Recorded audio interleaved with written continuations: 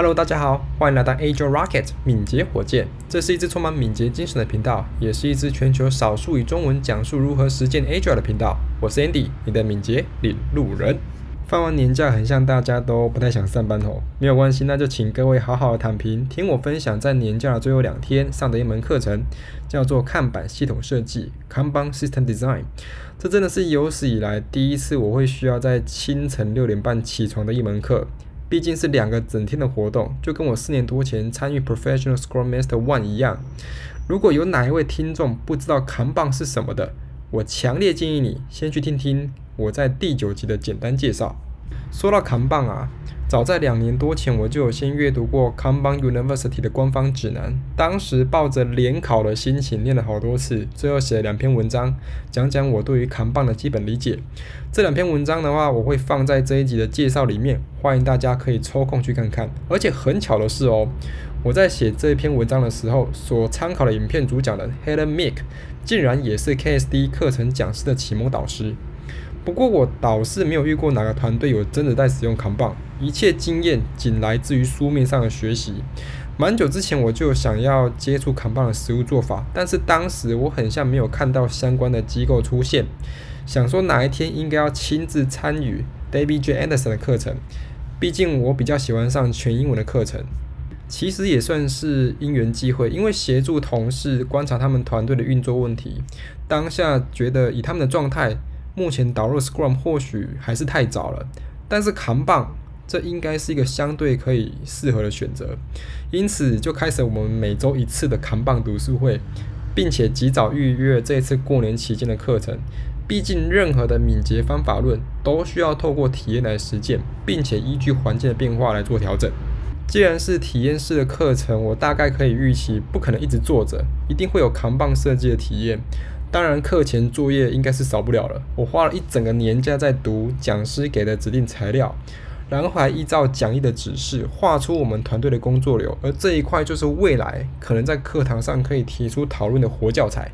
2个整天的课程，其实让我比较印象深刻的是第一天的 Kanban 游戏体验，以及隔天和小组一起设计一个 Kanban 工作流。毕竟实践过一次的知识会远比读进去的来得更深刻，但碍于时间的因素呢，就怕大家听到一半就睡着了。我想直接分享这2天我得到了3个启发，以及3项我对于课程的反省。那第一个启发就是所谓的延迟承诺，英文称作为 defer commitment。那什么是延迟承诺呢？就是将承诺的时间延迟，等到你不做决定的成本要超过你做决定的成本的时候，我们再来做决定。这样子讲像有点抽象哦，那我就用点餐的例子来说明，你或许就会懂了。你想想，当我们进了一家餐厅，难道我们一点餐，餐点就会立刻送到你面前的吗？应该不会吧，除非餐厅一开始就先煮好在那边等你了，但是这不会发生。只有当你点餐的那一刻，厨房才会开始料理餐点，最后送到你的面前。换句话说，只有你决定要处理某一项需求的时候，它才会开始被处理，而不是在它尚未决定之前就先承诺需求要在未来的某个时间点交付，因为这个有很大机会会因为环境因素变动，造成当初的承诺直接跳票。老实说，这个观念我在几年前就已经知道了，所以我在经营团队的时候，一直就很坚持，团队不需要在需求还没有正式启动之前，就做提前的评估和设计，因为你再怎么快，也不会比你老板那张嘴巴更快。时常我们提前给出来的时程都是梦出来的。这些提前评估花费的时间成本，其实本身就是一种浪费。但是延迟承诺这个观念，老实说是蛮反直觉的，因为大家都会希望先有一个预期，不管那个预期到底是真的还是假的，至少你有个东西可以先和老板报告，可以交差。但是提前承诺这件事呢，就很容易被拿来作为压榨人力的理由，导致团队彼此之间无法建立有效的信任，反而进一步的影响团队协作的能力。而第2个启发呢，则是限制进行中的工作量 （limit work in progress）。这个就更有趣咯。你可能会常常听到你的主管说，人力不能够闲着啊，如果一有闲置，就要快点找事情给他做。可是你就常常会发现，当所有人力都被塞满的时候，交付产品的速度不会因此变得比较快，反而有很大的机会会变得更慢。到时候主管就会出来靠北员工要加班，反而更进一步的造成恶性循环。那这个现象我一直就很想用数据和有类似的想法的人说，你们错了，不是硬塞工作下去看起来很忙就比较快，从扛棒的角度而言，如果在每一个工作阶段都可以限制最高进行中的工作数量，反而能够提高产品交付的速度。如果没有这个限制的话，就会造成工作在某些阶段会持续的堆积，造成看起来很忙却没有太大产出的现象。这时很容易就会开始追究当事人是否能力不足或者态度不佳等等后遗症，反而让工作品质更差。第三个启发呢，就是与其追求交付的速度，不如追求产出的平衡。大家应该都有被压死线的经验，主管拿着一开始梦出来的时程，要你在当初给好的时间点就把东西给交出来，这个时候你就会特别想关心他妈妈的健康状况。早期我在导入 Scrum 的时候，会特别要求团队透过评估 Story Point 计算团队平均每一个 Sprint 会消耗多少的工作量，以这个为依据作为后续挑选 User Story 的基础。其实这已经很大程度的在找寻我们团队产出的平衡，而不是一直狂塞工作，导致最后当初承诺的有一大半都交不出来。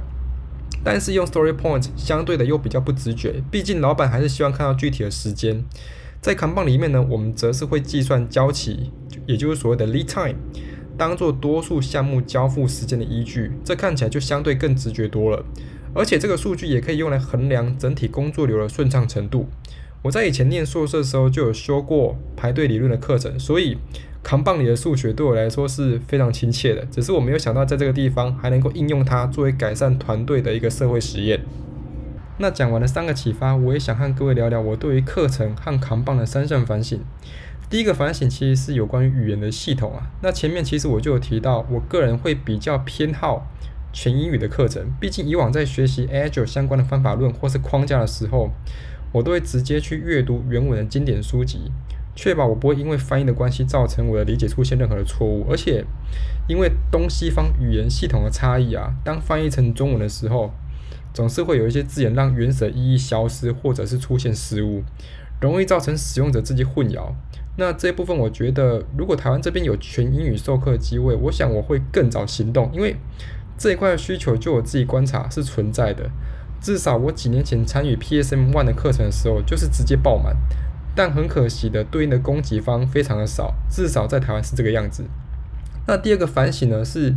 我觉得身为一个学员，对我来说是有收到东西是更重要的。那上完所有的内容倒是还好，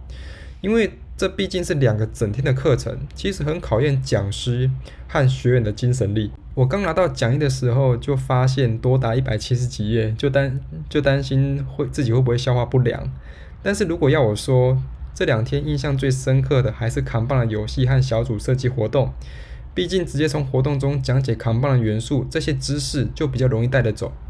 那像是后续的系统性思考活动啊，个人就觉得这其实可以单独拿出来开一门课了。毕竟因为时间的因素，也不是所有人的案例都有机会被讨论到。那第3个反省呢，是扛棒它本身可以推动，但是谁来用就变得很重要。扛棒很好，可惜它出生的比较晚，所以大家对于 Scrum 的认识可能会比它来得更多一点。那我以前刚念完扛棒的文章，就想过一个问题：既然扛棒可以在不影响现有组织运作的状态下推动，那么在团队成熟度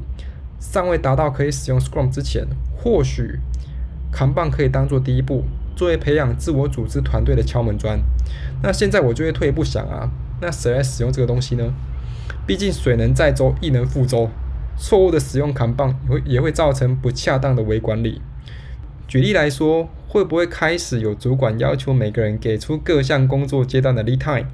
以此当作个人 KPI 的依据，反而导致团队反抗情绪会上升，敏捷转型就直接胎死腹中了。所以扛棒很好，但是交到谁的手上更重要。我在上一集 Podcast 有分享我过去导入 Scrum 的成功与失败经验，有兴趣的人可以回头去听看看，错误的观念是怎样导致团队解体的。那这次的课程呢，其实也给了我一些创业过程的灵感，不如利用扛棒系统管理我自己的创业计划。所以在课程结束当天，我就立刻订了一组白板贴、白板笔还有便利贴，准备贴在自己家的墙上，把每天要执行的工作都放到扛棒上面，顺便好好检视自己到底还有哪些地方是需要优化的。毕竟我未来要面对的是全球的受众，持续透过扛棒完善自己的创业过程，也算是自行创造操作扛棒的第一手经验。那这一节内容呢，大概就总结了这2天扛棒的课程体验，作为这次年假的收尾，我也将秉持着哥伦布的精神，持续航向属于我自己的伟大航道。